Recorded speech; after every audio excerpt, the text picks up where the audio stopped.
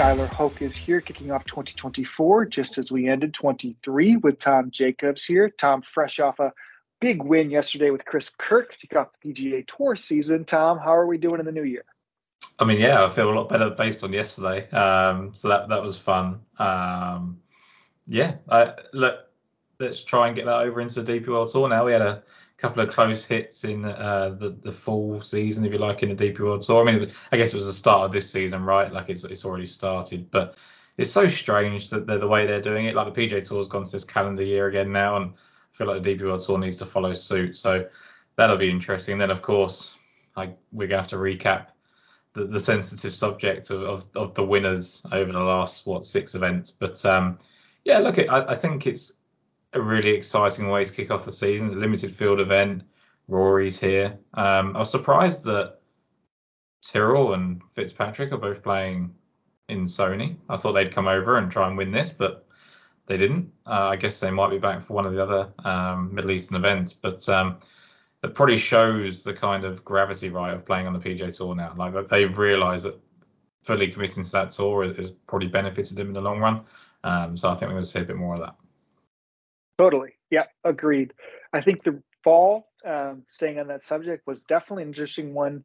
I loved the podcast we did with Brad and yourself, previewing guys we like. I think that's going to come into play a lot for the year. We definitely had some close calls. I mean, right off the bat, Akil Rama, almost, Tom, the 1,000 to 1 that we're chasing was a 36-hole leader, fully placed there for a big odds. I thought you had a great call out with somebody you previewed in Jesper Svensson.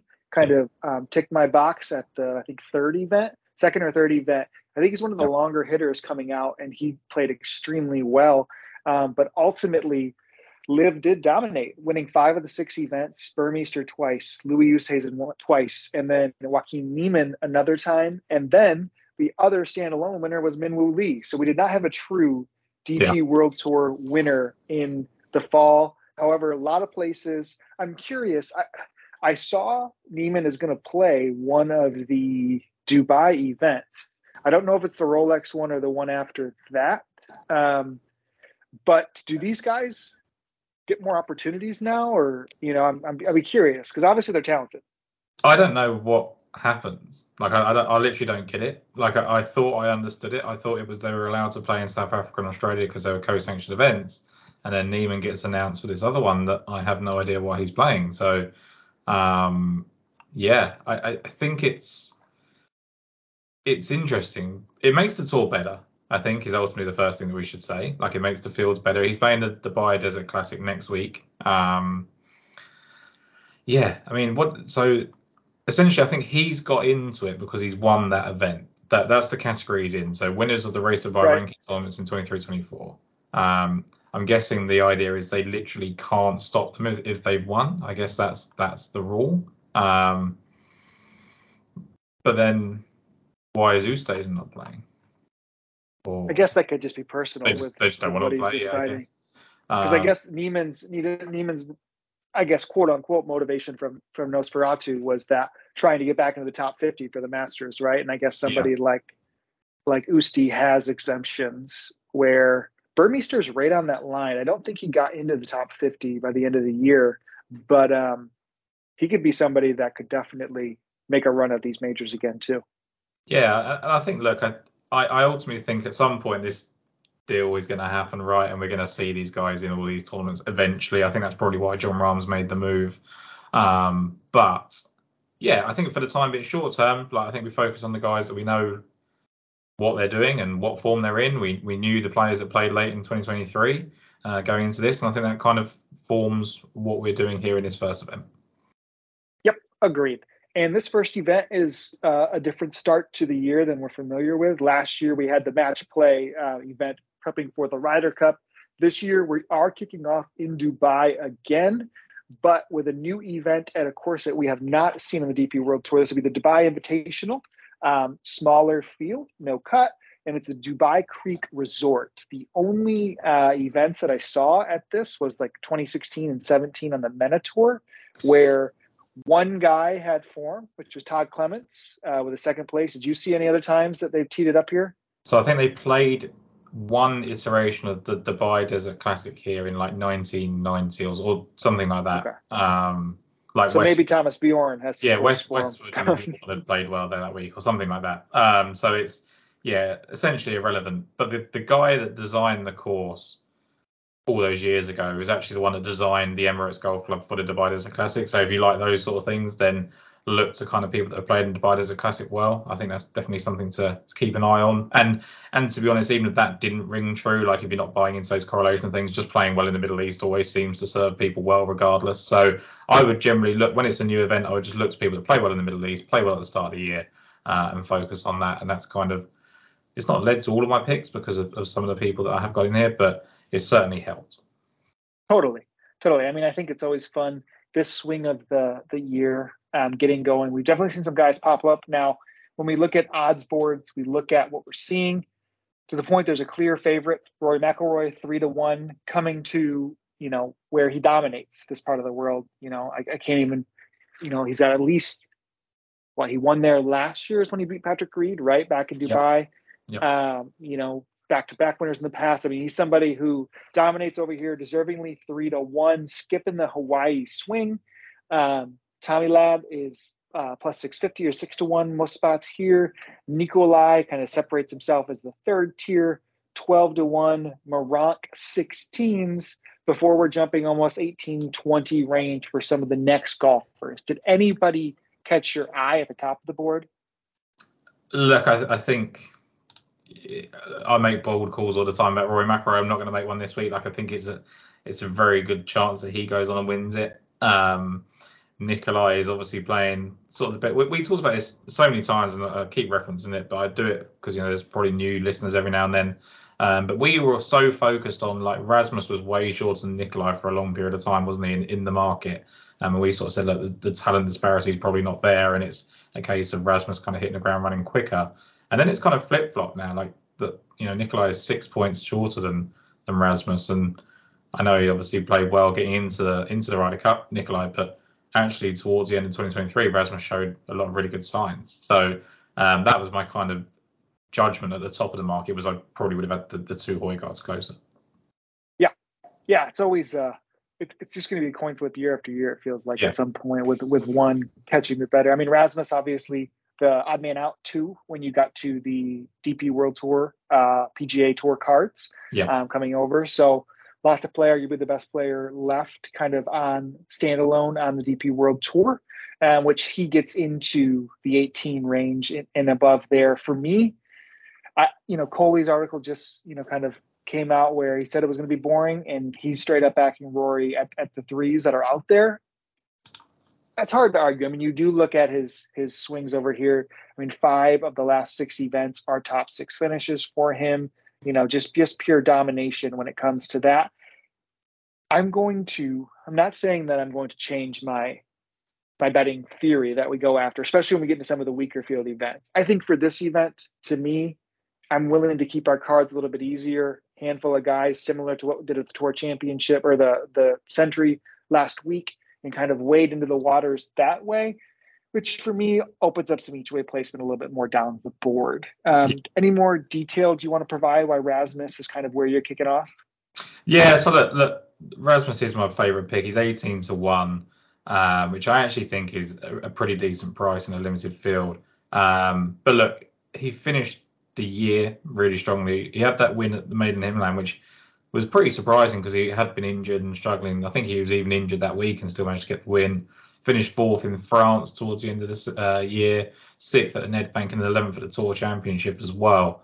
Rounds of 65 and 66 at the Tour Championship, and his best round of the week came at the Nedbank on the Sunday. So to me, he's just found form at the right time. Now, the concern is, can he hold on to it? That's what you're betting on, right? Like, is Rory McIlroy going to come out the gate straight away? Does he need a warm up? And is he going to play better next week if he plays the Dubai Desert Classic, which I'm assuming he will be? You are guessing. Like, as much as we're going to put all these kind of stats and figures to it, it's hard to know who's going to come out the freshest. But I think someone like a Rasmus and Nikolai, they're always going to come out fresh for the next 10 years, that they're ready to go straight away. And although Rasmus doesn't have the wins that Nikolai's got in the Middle East, he has finished 9th, 7th and 6th in recent starts in this part of the world, and he was actually the 36 hole leader at the Ras Al Khaimah last year, which is an event that Nikolai had won. So I think, generally speaking, they tend to play well in similar places, slightly different skill sets, maybe with Nikolai being a little bit more kind of bow and gouge. But I do think Rasmus is plenty solid enough, and I think I said in my preview that he's my guy that I think is the one that will lock up that PGA Tour card. So kicking off the year with him at 18-1. Yep, totally can understand the argument. Adrian Meronk is also teeing up in that range, like we mentioned there, who has, I guess, success in this part of the world as well. But yeah, I think Rasmus's close to the year shows a lot of light to kick off 24. Durbjørn Olsen caught my eye, and he's somebody that you were super keen on all of last year, deservingly so. I'm hoping we get him at some decent numbers on the PGA Tour, because I feel that type of game and upside is almost as transferable as anybody's that got a tour card. And there's some deep odds in Hawaii this week for these guys. I mean, Bob McIntyre, I'm seeing 150, 170s. Sammy Valimaki's 300 plus. There could be some opportunity when these guys kind of jump over that way and get some more starts and see the commitment there. I did see Yannick Paul is still stuck in Phoenix and has not made it to Dubai. His flight was canceled yesterday. So it's going to be a little jet lagged as he comes over to kick off his year. Jordan Smith and Kristen Lawrence was somebody I did not pull the trigger on, but man, as good as anybody outside of Sundays, pretty much that he could have easily walked away with probably 2, if not 3 victories if things kind of bounced his way a little bit more on the weekends there. But for me, I'm still starting the card a little bit deeper on. Is there anybody else in this range that you'd like to touch on? No, I think, look, you covered the guys that I was going to mention. Like Jordan Smith came incredibly close for me, and you mentioned Tristan Lawrence there, whose form is just incredible coming in, right? I think Ollison I'm always going to be interested in, but I just felt if he has one bad week, one average week, his odds will quite inflate quite quickly. He seems quite variable with his odds. And like you said, like, you might get way better value of him just going over to America. And I don't think it's necessarily the opposition that bothers him. It's just how well he's playing on that week. So I'll take a chance that he's going to be a bit slow out the gate and then play well next week or the week after instead. So I think we're probably both in the same range now. Yeah. So stateside, this golfer has now gotten to 40-1 with the places. But man, I am excited as anybody is about Dan Bradbury just about all the time, right? I think, on our preview show, we're very confident he is in the, discussion, if not a favorite to get a PGA Tour card this year. And his game is as transferable, I think, as anybody's when it comes to ball striking, iron play, and can you get the putter going pretty much. Now you have to score a little bit sometimes in Dubai. And what was interesting, again, I come back to the event. We talked about when Rory beat Reed last year there. Who was in that final group with Rory? It was Dan Bradbury, 3 starts after his first ever victory. So just still calming down from that, kind of whirlwind of a life change. Now, 40-1 with 5 places, they're not, giving us a generous gift anymore like they did with Dan Bradbury. But man, he said on Instagram that he had some really good prep in Spain leading up to this. Some guys might be showing up like Yannick might be, just kind of chilling, getting the way over there, where Dan Bradbury, I feel comfortable about his prep work, feel confident in his game, especially where we've seen him have success in this part of the world. And I'm going to take on the challengers at 40-1. Now you might get some 50s with top 5 separate bets too, if you prefer to do that. Some sites will do that, but 40-1 with a 5 place each way here in the States for me to kick it off. Yeah, he's 50-1 is the biggest price I saw on checker in the States, right? I think, like, if you want to go for broke and just go win only, that's not a bad thing to do either. But I think for me with Dan Bradbury, the really important point that you make there, and it's something that when I've spoken to golfers in the past on the podcast, like the prep work over winter for these English golfers can be so hard, because if they're based over here, they get a terrible winter. We've had so much rain, so much wind.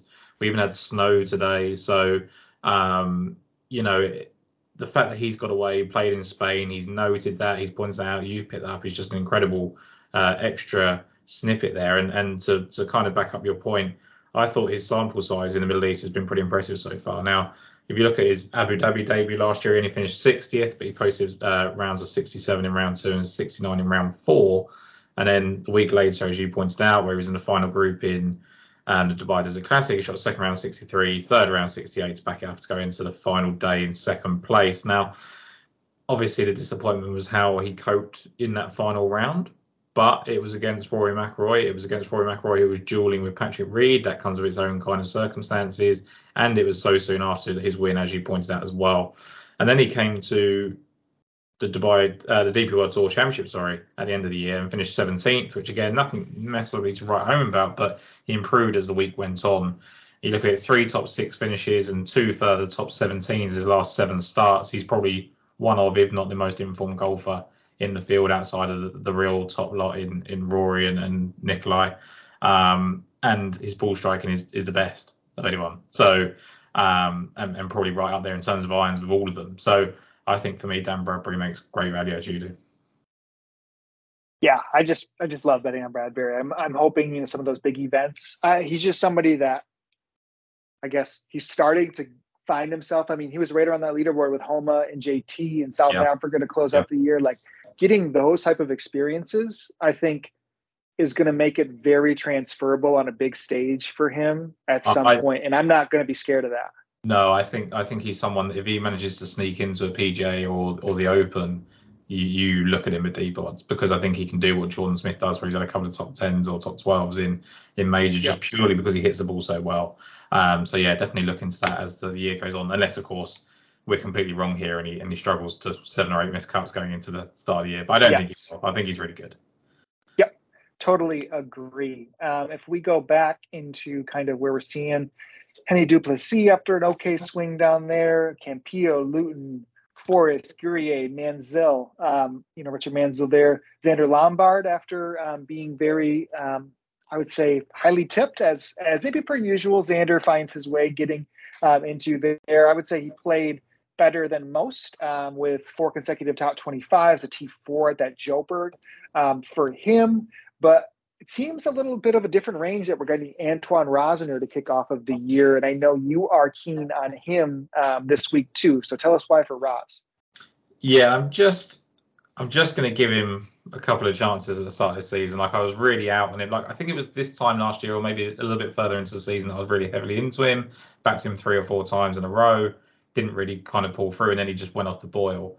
All of a sudden, he's kind of picked that back up again. 3 of his last 5 starts, he's ranked inside the top 4 in strokes gained approach, and that's what you need to see from Rosner. As long as he's hitting his irons well, I'm pretty confident that the results will come. And look, he actually opened with a 62 at the Mauritius Open to lead before the break, and although he fell away, it wasn't necessarily devastating that he didn't kind of put the 4 rounds together. And then he was 15th the week before the Alfred Dunhill in South Africa. He was actually second at the DP World Tour Championship after 36 holes and then fell away. So there is the concern that he's not putting the 4 rounds together, but that was a little bit like what brought me to Kirk in terms of course and current form, that these kind of initial round by round efforts eventually come good. And I think this is going to be the case with Rosner, who just looks a really reliable person. I mean, he's like Dan Bradbury with those irons and off the tee as well sometimes. Like, he's just really not elite, I don't think, yet, but he's as close to that as you get on the DP World Tour. So look, it's the case of putting 4 rounds together. Yeah, but that's what we've been successful, I feel like, for a few years now, is digging into this, right? And I think any DP World Tour bettor outside of, I mean, there's been some ridiculous runs by, some of our co-parts and friends, Michael and Bradley, Ben, obviously, have consistently been able to. But I feel like our spikes in the DP World Tour come with places at odds or maybe some movement where we have kind of an in on somebody that we're just keen on overall. I think that's where it comes to, and we can kind of read some tea leaves, and those hits may not be as frequent, but pay off when they do. And if you get kind of that zoom out odds or zoom out form that you may see there with Roz, I'm a fan. So we'll continue on. I'm still going deeper as we go. Actually, there's 2 for me that I'm seeing now that get into the triple digits. Is there anybody before we get there that you wanted to kind of zoom in on? So I haven't got any more picks in here. I looked at Connor Syme at 70-1. I looked at Jeff Winter at 100-1. Winter have But been picking up some steam, it seems like. yeah, but that was it. They were looked at and never really went any further with it. So I'm pretty comfortable that we'll go into the kind of ones that we do like in this 100-1 range, and kind of finish off there, I guess.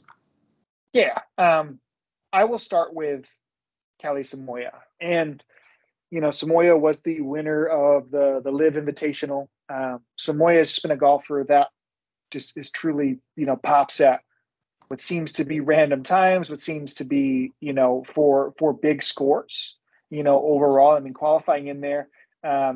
He did play the week before T25. Now, I mean, you see him hit the board with 3 top 10s in 2023. If you look into the 2022, 2 top 5s, 3 top 12s overall, one of those being a win, littered with miscuts, right? So yeah. I think Samoya, now if I look at the way he can go about things at this type of event, I mean, he's got to be living pressure free. Could you imagine golf now knowing you are a multimillionaire, right? Like, I mean, like a bad year on Live probably is a couple $1 million, right? Like that's a bad year on Live is a extremely good year on the DP World Tour. Right.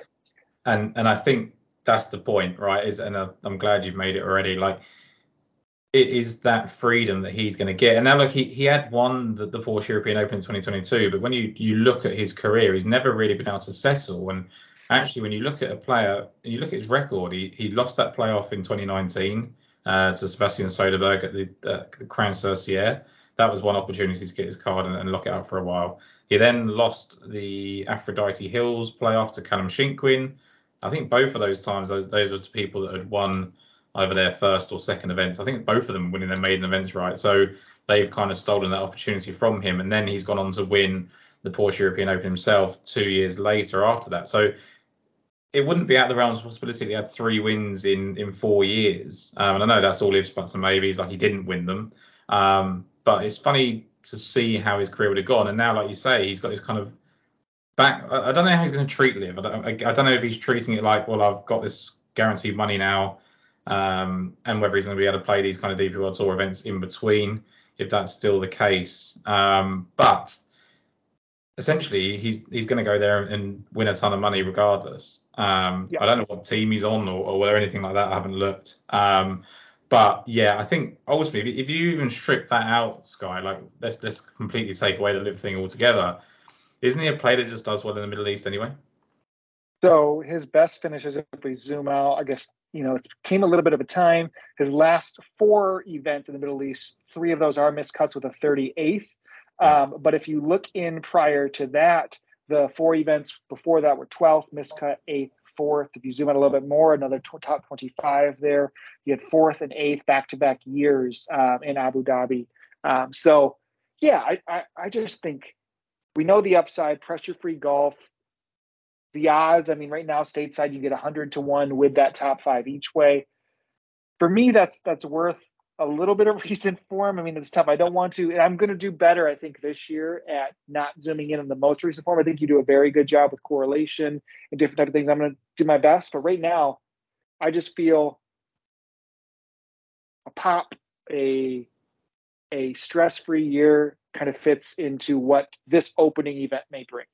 And look, I think, like it's funny you talk about change tactics. Like last year, I think I tried to steer so far away from the course form that I've kind of been on for so long. Like, I'm going to focus on current form a bit more, and I'm going to make sure that I'm not getting caught up in all these correlations and all that sort of stuff. And then eventually one pays off for you again, like with the Chris Kirk thing and the Sony Open. And you think, okay, well, I didn't really need to abandon that, so I won't abandon that. When you look at Samoya in terms of his Middle Eastern form, he's got 4th at the Dubai Desert Classic, 12th at the Dubai Desert Classic, 16th at the Dubai Desert Classic. Well, they're all on those courses. And I don't want to forget either, the Live event was in Abu Dhabi too.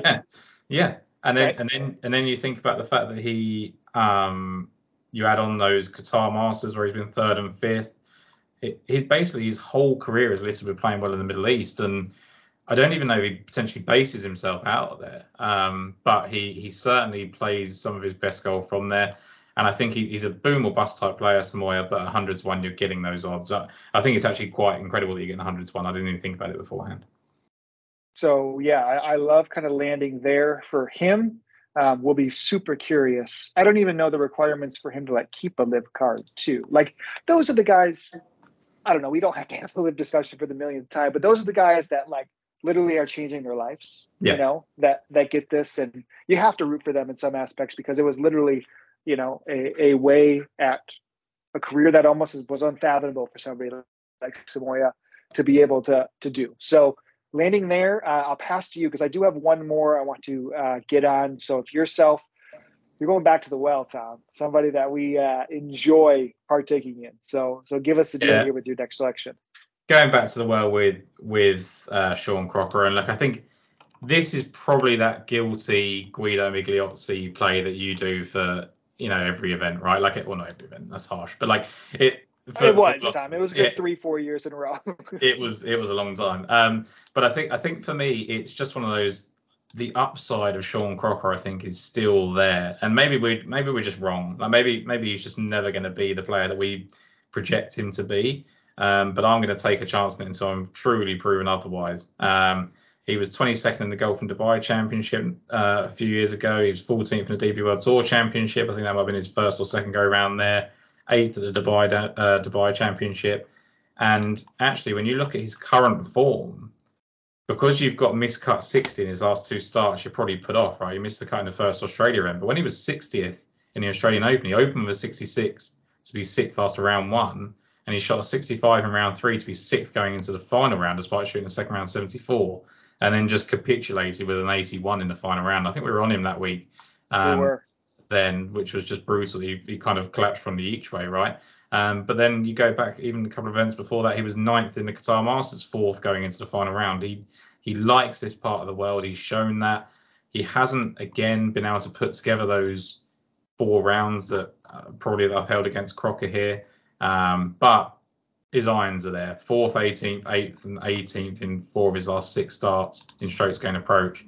6th, 3rd, 7th, miscut 22 in those same 5 events for tee to green as well. So for me, when you see that with Sean Crocker, you just keep going to the well until his ball striking abandons him, because his short game is not good enough to kind of get him through events when his ball striking is not good. But when it is good, he can get around, and it's bonus time if he gets that kind of short game firing. So Sean Crocker would be my final pick. I think there was 120 to 1, but I think it might be 100 to 1 now, the biggest price for Crocker.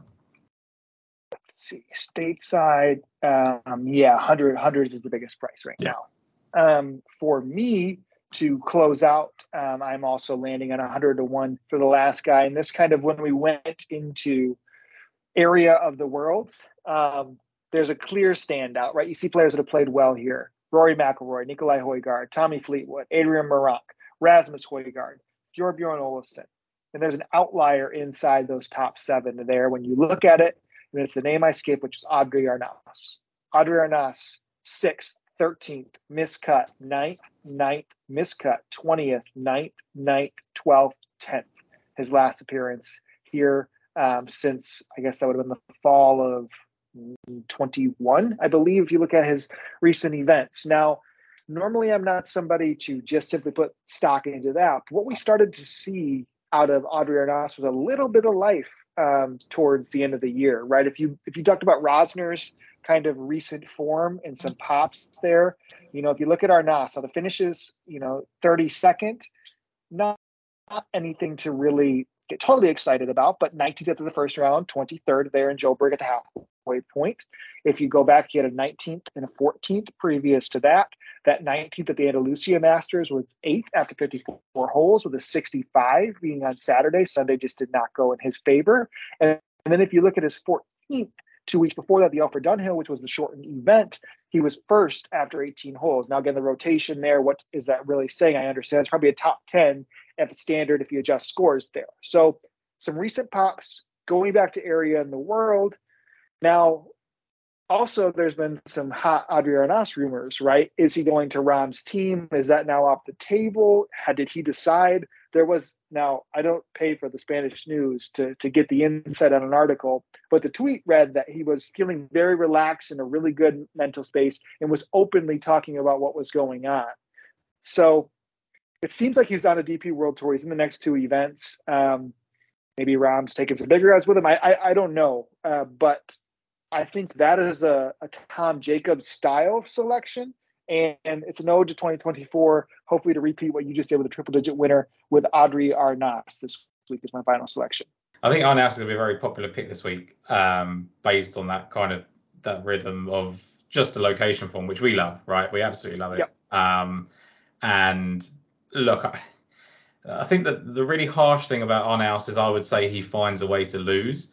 But the good news is with the 100 to 1 or the 125 to 1 that you can get in some places, like there is each way value if you can do that over in the States for him, because he just places in Middle Eastern events, right? Like he just turns up consistently over and over again in this part of the world.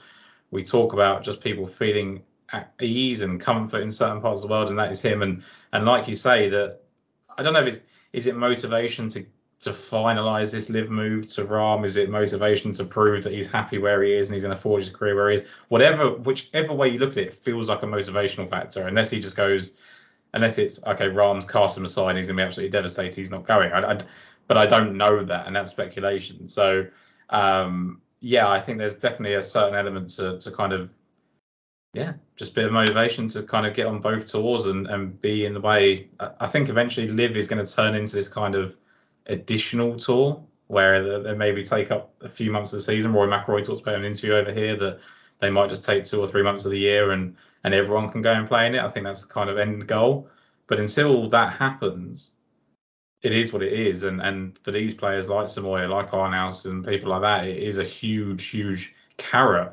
And certainly performing well in an event before that kicks off is the right way to go about it. Yeah, that's just kind of what I'm hoping to see.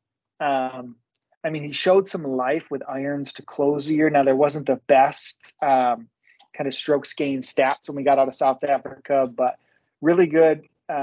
Even his missed cut, short game kind of, which does abandon him. And Qatar was not very good, but it looked like he was pretty decent iron-wise at the Joburg Open. So similar to Crocker, I think when it's sky high, it can be sky high. You know, we kind of thought the world of that. Now 2023 had almost zero of it. But when I looked at historical events, I mean, he showed up here, I guess last year, miscut, and then he ripped off a 13th and a 6th, in Dubai. If you go the year before when he had kind of shown a little bit more promise, I mean, 21, he did end with some form and then, played well again here. If you went back to 21, 12th and 9th when he finished 2020, with, I guess, some better. I would say this is a mediocre form leading in compared to what he has in the past, but he has popped off of nothing before.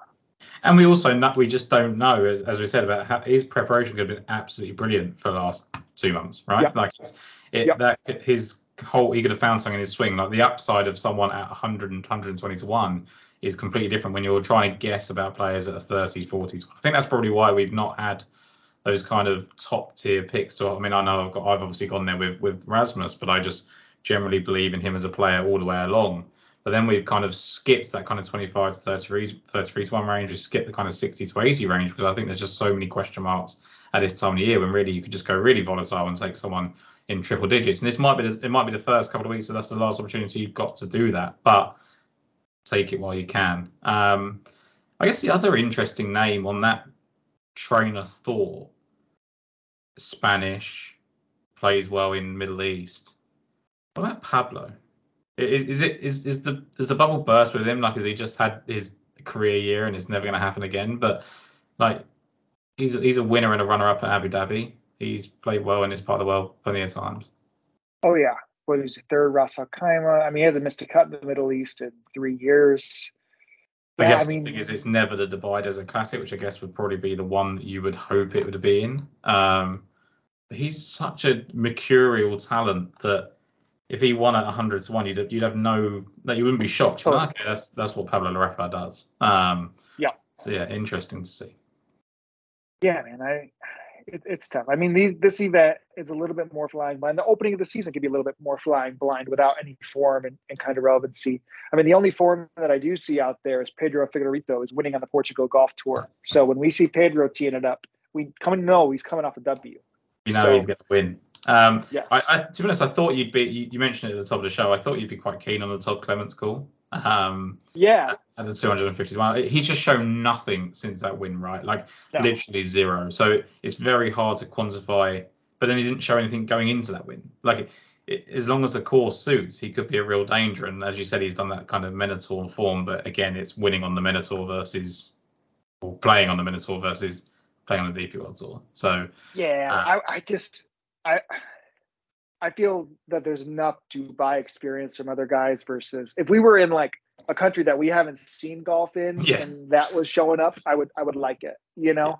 But I agree. Okay, so before we wrap up, make sure we'll give a shout out to our audio listeners. You can find us on Daily Fantasy Sports Picks and Bets, the mix, available on all different podcast platforms. Again, shout out to Pat and Paul and the whole team on taking care of us again here in 24. Excited to bring it for another year for you guys. Hopefully we have some nappy factor going for us, Tom. You know, we got a little one who's now 3 months old and kind of settled into more of a routine here at home. So excited to get back into the golf swing for that and hopefully have a really big 2024. So Tom, can you review your selections one more time?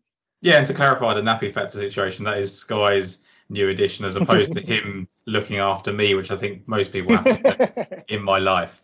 But yeah, summarising my picks, Rasmus Højgaard at 18-1, Dan Bradbury, I think he's 45, 40-1, 50-1 if you want to go all gung-ho, win only. Antoine Rosner at 50-1, and then Sean Crocker at the 100-1 as well. Sky, over to you.